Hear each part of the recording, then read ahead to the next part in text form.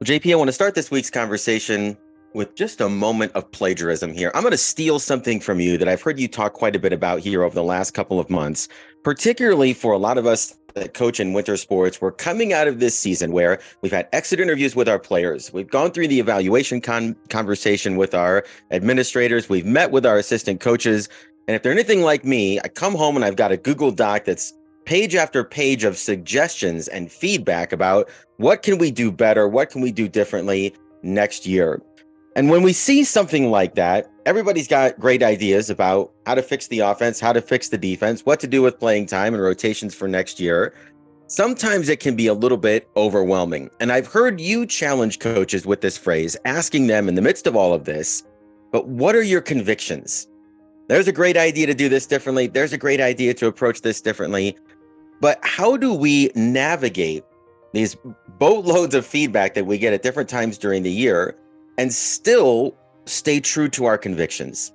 I heard another coach frame it this way. How do we keep from losing ourselves in this sea of everyone's opinion being voiced back to us? Now, you and I have talked a lot on this podcast about the value of soliciting feedback. In fact, when we bring clients into our mentorship program, one of the first things that we do is we do a 360-degree feedback form to try to gain perspective on their coaching and their program and their situation. And at the same time, we also encourage our coaches to be able to identify their identity, figure out their core values, and understand who they truly are, because that's what's going to drive them to be the best self, to be the best coach that they can be. So this week on the podcast, we're going to talk a little bit about the both and. How do we stay true to our convictions and at the same time welcome feedback to improve our coaching? Welcome to the Coaching Culture Podcast. I'm your host, JP Nurbin, and I'm joined by my friend and co-host, Nate Sanderson. The mission of this podcast is to help you become a better leader and build a better culture. In addition to this podcast, I'm the founder of TOC, which provides one-on-one coaching and consulting for leaders. Learn more about us at tocculture.com. This episode is brought to you by the TOC newsletter. Every Thursday, our newsletter includes two things you don't want to miss out on. Firstly, the notes to that week's podcast episode. Whether you're listening while driving the car, out for a run, or doing the dishes, we don't want you to miss the biggest takeaways from each episode. Secondly, each newsletter is a short article from myself or Nate on leadership and culture. These articles are designed to inspire, encourage, and provide practical insights into leadership and culture building. Our content is a perfect fit for anyone who wants to stay up to date with the latest trends and insights in culture building. You can subscribe to the newsletter at tocculture.com or by clicking on the link in the details of each episode.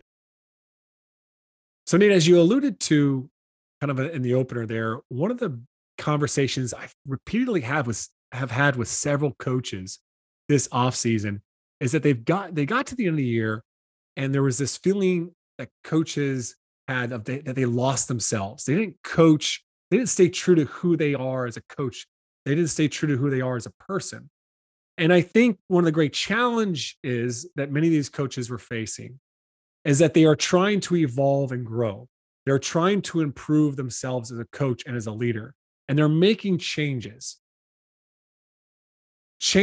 into how they do things, how they go out and how they operate. They've opened themselves up to feedback from their players, from their parents, from the administrators, right?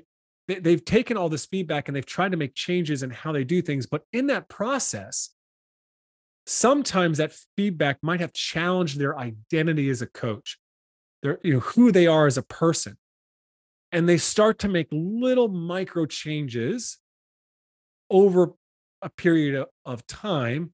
And then all of a sudden they get to the end of the year and they're like, wait, all the things that I said are really, really important to me, I've started to bend, I've started to make sacrifices in those things. And I think this ties so well with a story I read recently in the Book of Joe by Tom Verducci about Joe Madden, where he was brought into the Chicago Cubs because he was such a unique and different type of manager. And those things, they helped him to be successful. They helped the Cubs to go on and win a World Series. But shortly after the World Series, there was a few players, kind of second or third tier players, that started giving feedback to management, to Theo Epstein and a few people in the front office around how they didn't really like Madden's Maddenisms and his crazy t-shirts and all his, different ideas. And that feedback, they took it in the front office and they started bringing it back down to Madden and saying, hey, you need to make some changes here because some of the players, especially these younger guys, they don't really connect with you, and so Madden gets this feedback and he starts to slowly make changes. He starts to kind of break from his traditions of the t-shirts and the slogans that he loves to start every year with and a big speech that he has with the players to kind of kick off the season. And at the end of the year, he gets fired. They send him on his way. But what was probably most discouraging for Madden is just like the coaches I was talking about earlier, he had lost himself in that. He wasn't staying true to who he was as a person, who he was as a coach. And this isn't that Joe Madden is resistant to change and evolve. And in fact, if you study and you learn about him, he has evolved significantly as a leader and as a coach and as a manager over the course of his career. And so I think this is what we really want to get into today is really how can we focus on listening, to criticism, taking that on and making sure that we can stay true to who we are as a coach while also continuing to evolve and grow. Well, JP, that story of Joe Madden losing his job after winning the World Series with Chicago certainly hits close to home, not just because I'm a Cubs fan, but it reminds me of my experience a little bit at Linmar, going into that job, being hired because we had done such a good job at Springville in the job before, building culture and the way that we played and we shared it and our kids enjoyed the game. And all of those things were attractive for me as a candidate for this job. And then I get hired, and 2 years later, I'm getting emails from the administration that are telling me we've got to play the upperclassmen and we've got to do something different on offense. And they don't like your mental health days. And I remember as we were moving away from some of those things, just to try to get through that third year, thinking to myself, well, if we don't do mental health days and we're not sharing it and playing in space, the way that we always have, and I'm not, playing the players that earn it, that have deserved to play because they've earned it by their performance, I'm not really sure who I am. And obviously in that situation, it ended the same way as it did for Joe Madden, where they showed me the door. But quite honestly, JP, there was some peace in that moment as they asked me to resign, simply because I just wasn't willing to compromise on some of the most fundamental values and beliefs that I have as a coach. One of those being playing time is earned. And we'd say over and over, I don't care if you're an upperclassman or what, club team you play for or who your parents are or any of that other stuff. It just matters what you do in competition with players in our gym.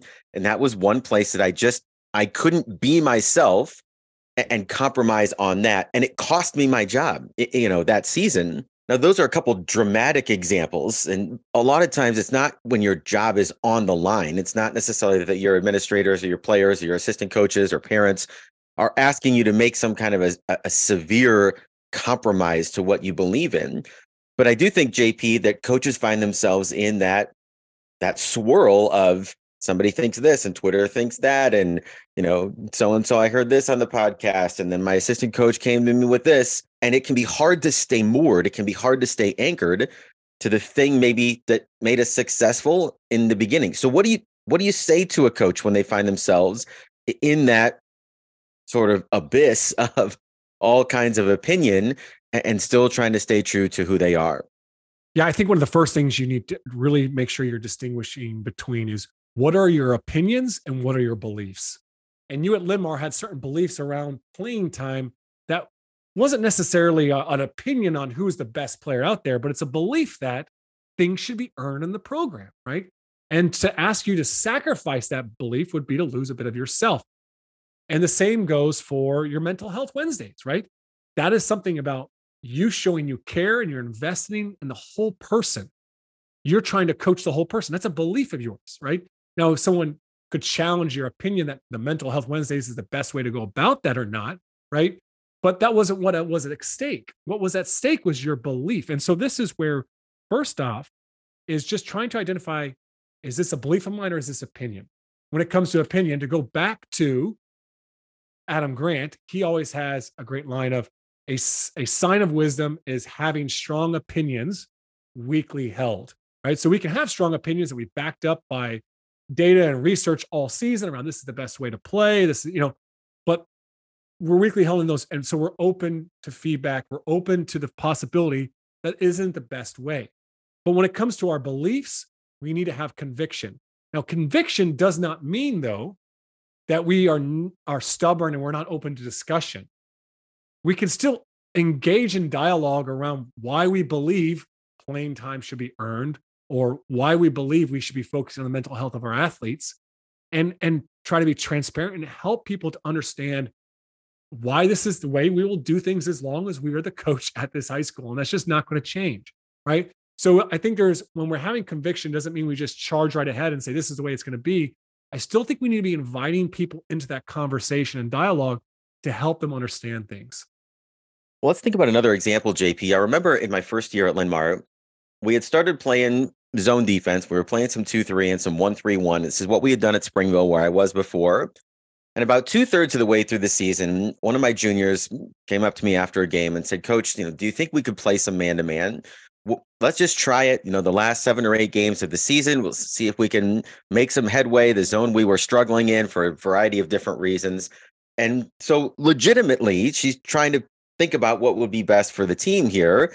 And she's suggesting we change our whole defensive scheme to go to man-to-man.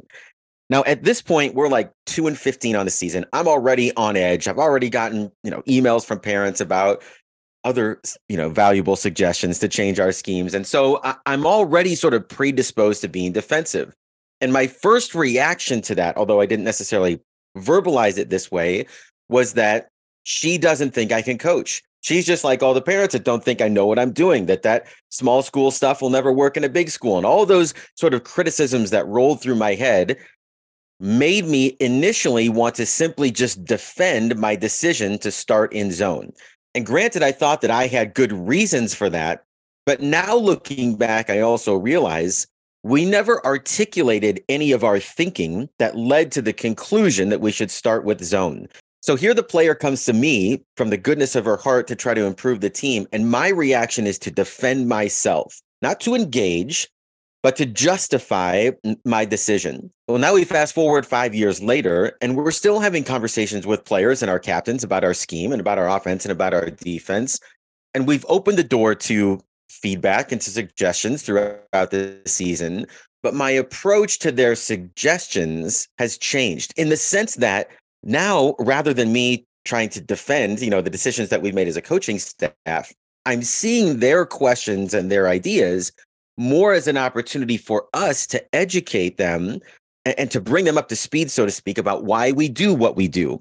We aren't necessarily going to spend 20 minutes a day in practice going through a dissertation about, all the history that's led to this moment of why we're running this out of bounds play. But when it does come up, what we found, especially when we've shared this with our captains and with our leaders, is that as we've taken time to walk them through the thinking that's led to the decision today, their buy-in tends to be much greater because now they have a broader understanding that this isn't just some whimsical thing. This isn't just something that coach saw on Twitter and now we're doing it. There was a lot of thought and a lot of discussion that's gone into it, and now they can better understand it. And so then what happens is when a freshman or a sophomore whose dad coached them in AAU and they always ran man-to-man defense asks a senior, are we ever going to run any man?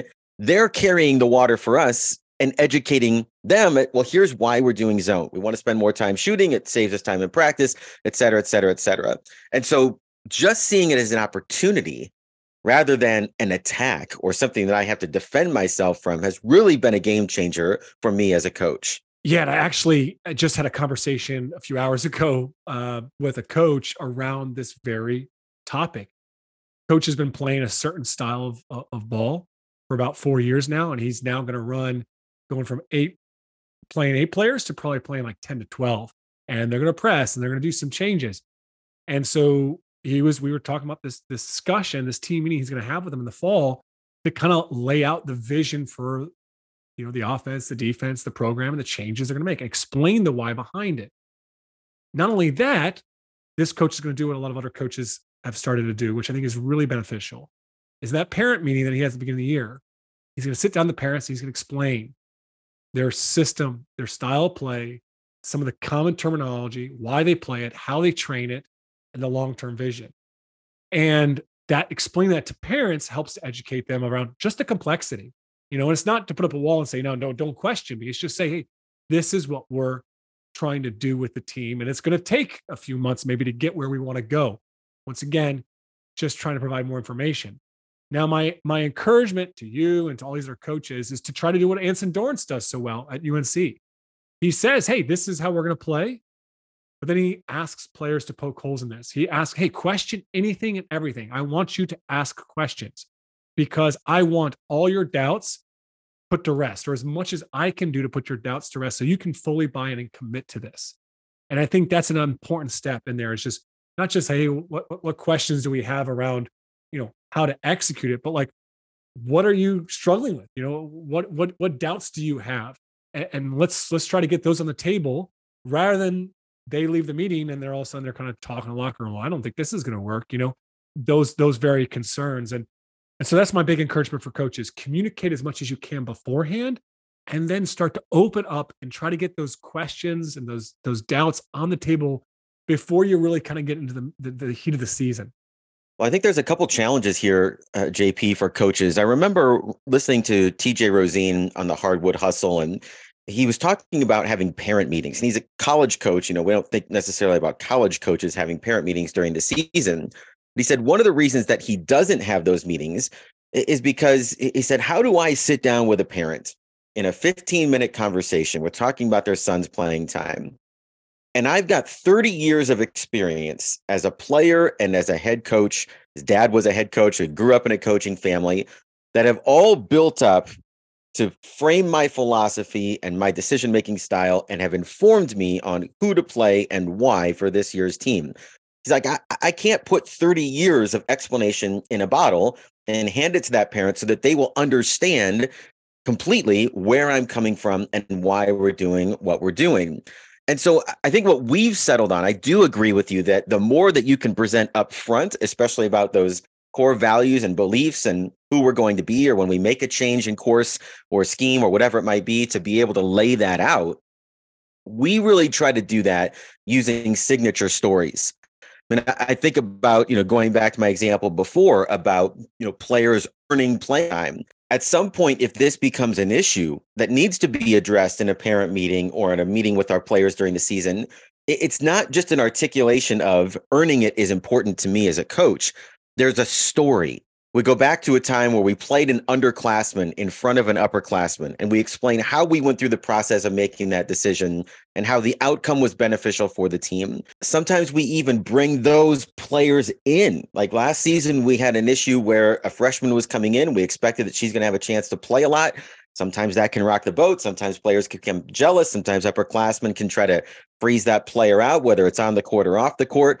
And so we had a situation like that 10 years ago with a player named Nico. And so we zoomed Nico into our camp, and she told the story about how the seniors her freshman year brought her along and they helped her learn the offense. And then it's a bit of a Hollywood story because she played some huge minutes for us at the state tournament and played a big game that allowed us to go on to play in a state championship. And so, but through the story, we were able to articulate not only why is this important, but why it matters. And I think players can connect. I think parents can connect better to stories that illustrate some of those convictions or some of those core values. And on top of that, JP, when Nico made that presentation, we recorded it, put it on YouTube, and just shared the link in our weekly email with parents that maybe they wanted to hear, the same. So we're trying to expose them to some of that without overwhelming them. I want to add one more thing too. You talked about Anson Dorrance inviting feedback, inviting players to poke holes in the system that they're running.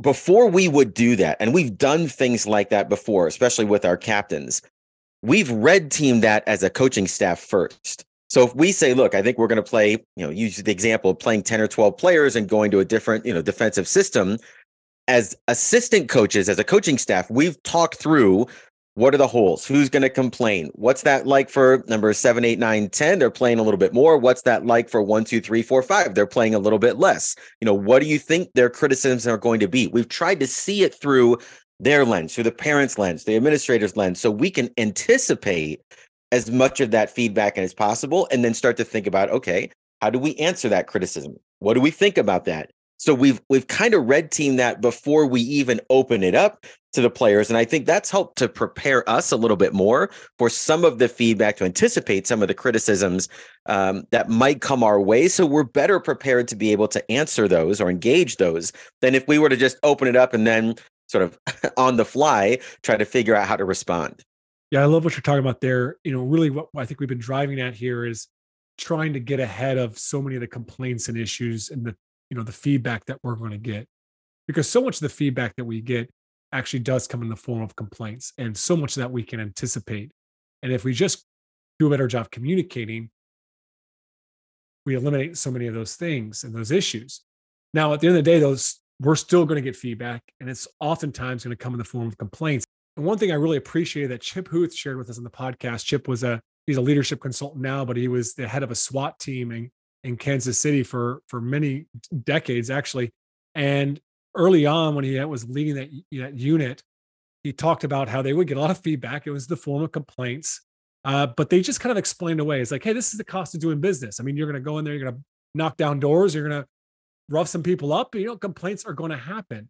But yet he had to make a change as a leader and to really actually listen to those complaints, right? Listen to that feedback and make adjustments in his leadership. And I think that's really very, very challenging for us as leaders. Oftentimes when we do get complaints, we explain them away.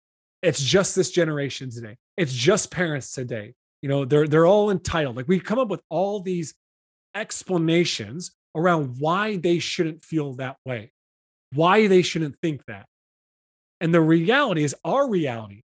Our reality as a coach is the story that they're telling themselves, right? They're still going to show up to practice feeling like they're entitled to playing time, feeling, disgruntled about how long practices are going, or the fact that you're running zone defense and they think you should be running man defense, right? Whatever complaint or whatever issue they have for you or with you, like, bottom line is that's the story they're telling, and it's part of your reality. And so we as coaches have to find ways to listen and engage with some of those complaints and not put up our walls and just try to explain everything away. Well, I think for me, JP, that's almost become a little bit of an intellectual challenge. When a player comes and says, we'd rather play man-to-man defense than play zone, rather than get defensive or rather than just excuse it away, because players these days, they don't have a stick-to-itiveness.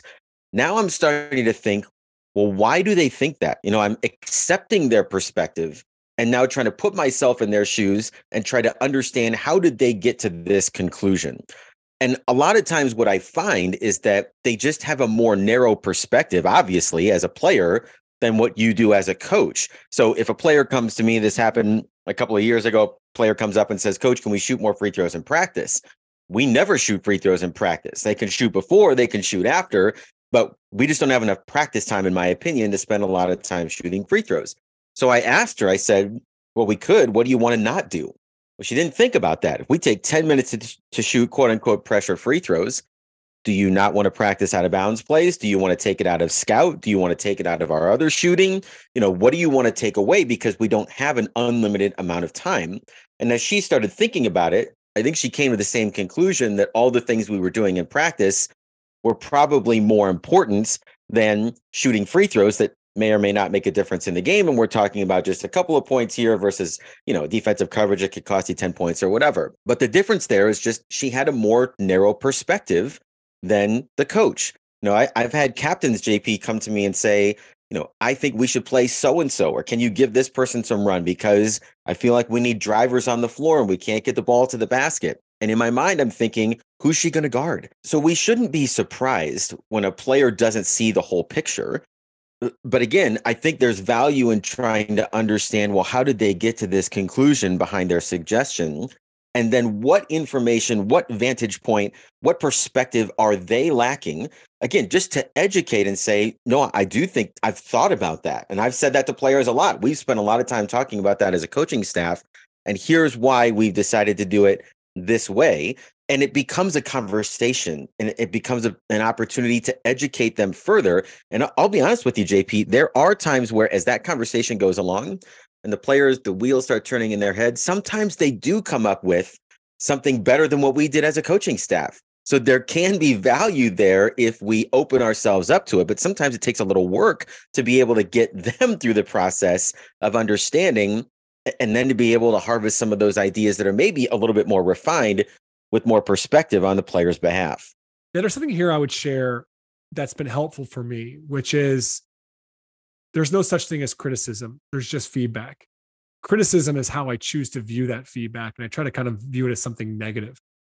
And if I reflect back on many times where maybe I have gotten feedback from players or parents around how we were playing the game or how the team was being run, my response becomes defensive because that opinion is really tied to my identity or how, like, I think they're questioning my effectiveness as a coach and a leader, not the idea. And so often I think we make that connection, and all of a sudden it's like, well, they're challenging me and they don't trust me. And I thought they would believe me. Like, we just expect this blind trust and faith. And so just, hey, this is feedback. They don't understand the way I see things, but let's start from a place of trying to understand how they see things. And if I can do that first, then they're going to be heard. And then I might have the opportunity to walk them through how I see things. And there's a great example of this where I think if I had taken my ego out of it, I would have been a better coach. Years ago, I mean, I know we're talking about man and zone defenses here. I was a man defense in basketball, super committed to it.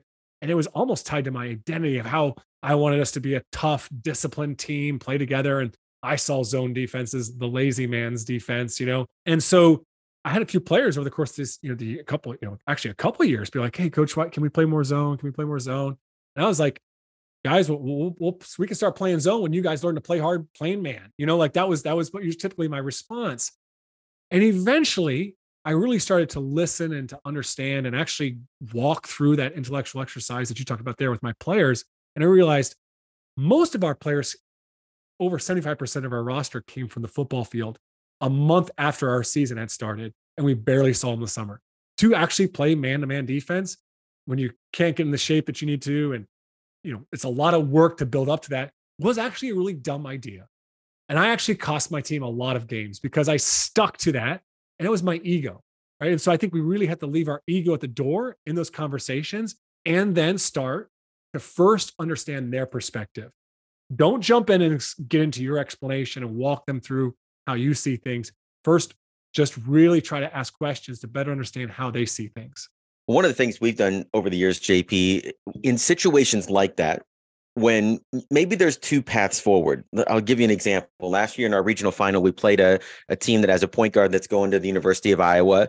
She's really, really good. And she's torched us in our first two games during the regular season. And so in the run up to that game, we basically had two different coverages that we could go with. We could chase her around, make it hard for her to get the ball. We could stay in our base defense.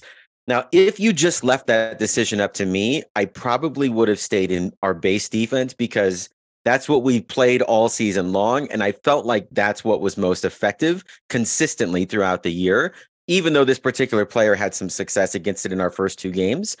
But our Cowboy defense, it was just a little bit different mentality. We're going to go after her. We're going to make it hard for her to touch it. We're going to challenge everything. And we're going to see if, her teammates can make plays. Both of them had vulnerabilities and both of them had paths to success.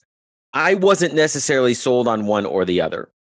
And so what we did in one of our team meetings before the game, a couple days before, as we're getting ready, is I basically listed out on the whiteboard. I said, look, we can go in Cowboy coverage and here would be the advantages. Here would be the disadvantages. We can stay in base. This is what it would look like. Here's what we could take away. Here's what we would give away. And then we open it up for the team just to discuss and decide, what do you guys want to do? And out of that meeting, based on all the input from the coaches and the players, they decided that they wanted to chase this point guard around because they wanted to take the fight to her. Rather than sit back and let her attack, they wanted to challenge her from the start. Now, if I'm being totally honest with you, JP, I wasn't super comfortable with that. Like, again, I wouldn't have chosen that decision, but I felt like the enthusiasm of the players and the mentality of, we're not backing down, we're going to come right up to you in your face, put us in a better place to start the game, just a better mindset to start the game. And the players were bought into the decision because they had input into the decision. And at the end of the day, when you put yourself in that position, it is a little bit vulnerable, right? Because you're giving away kind of that decision. You're giving away a little bit of control to your players, and if it goes well, it's great, right? And they deserve all the credit for that. And you actually gain credibility because you brought them into a decision that worked. And quite honestly, and this is what happened in our situation, it didn't go very well. We didn't have a good start to the game, and we changed our defense after about 4 minutes. But maybe on the other side of that, the players are thinking, maybe coach was right when he made that presentation about staying in base defense. And maybe I do gain a little bit of credibility that way as well.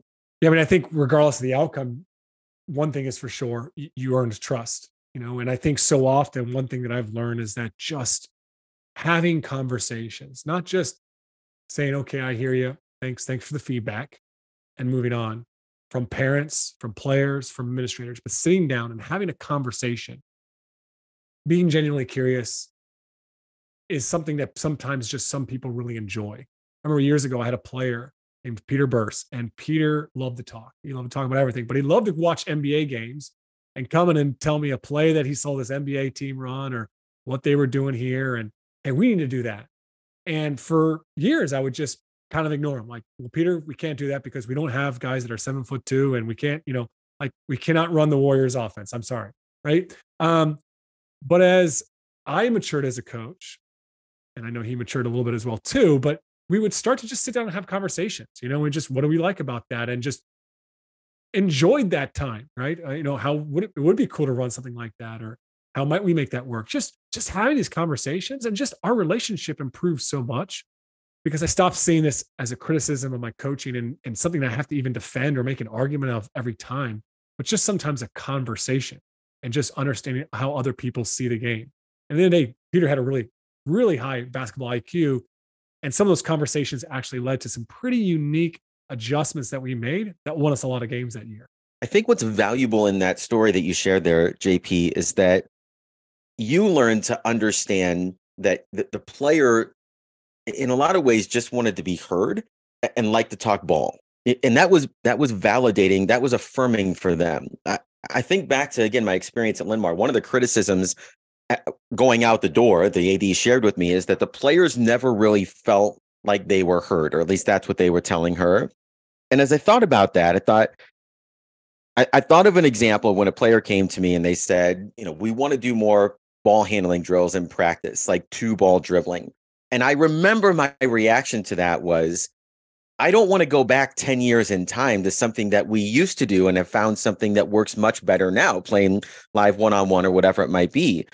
And in that conversation, however I explained that away, the player walked out of my office and thought, coach isn't listening to us. And I think that's really tough. Like, I don't necessarily know that there's something that I could have said, could have presented that would have made them feel differently if we didn't change, if that makes sense. But I do think that that's one of the big challenges, is how do you affirm somebody that's coming to you with feedback, even though in the back of your mind, you're thinking, we're not going to do that. Like, we're not, we're just not going backwards in time. Not only that, Nate, I think we don't want them just to be heard, but when people give us feedback privately or even publicly within in front of a team, we want to encourage more of it, because feedback is just information to help us to learn and grow. And we want there to be that dialogue and that communication. And so if players have certain ideas, even if they may feel like they are outdated ways of doing things, we want to continue to encourage that dialogue. I mean, that's a healthy culture, has a lot of dialogue, discussion, argument that's very focused on the tasks, right? The process, the way you do things. It becomes problematic when the feedback and the conflict, the argument becomes personal. And sometimes we as a coach make it personal. Sometimes the player, the parent, the administrator, they make it personal.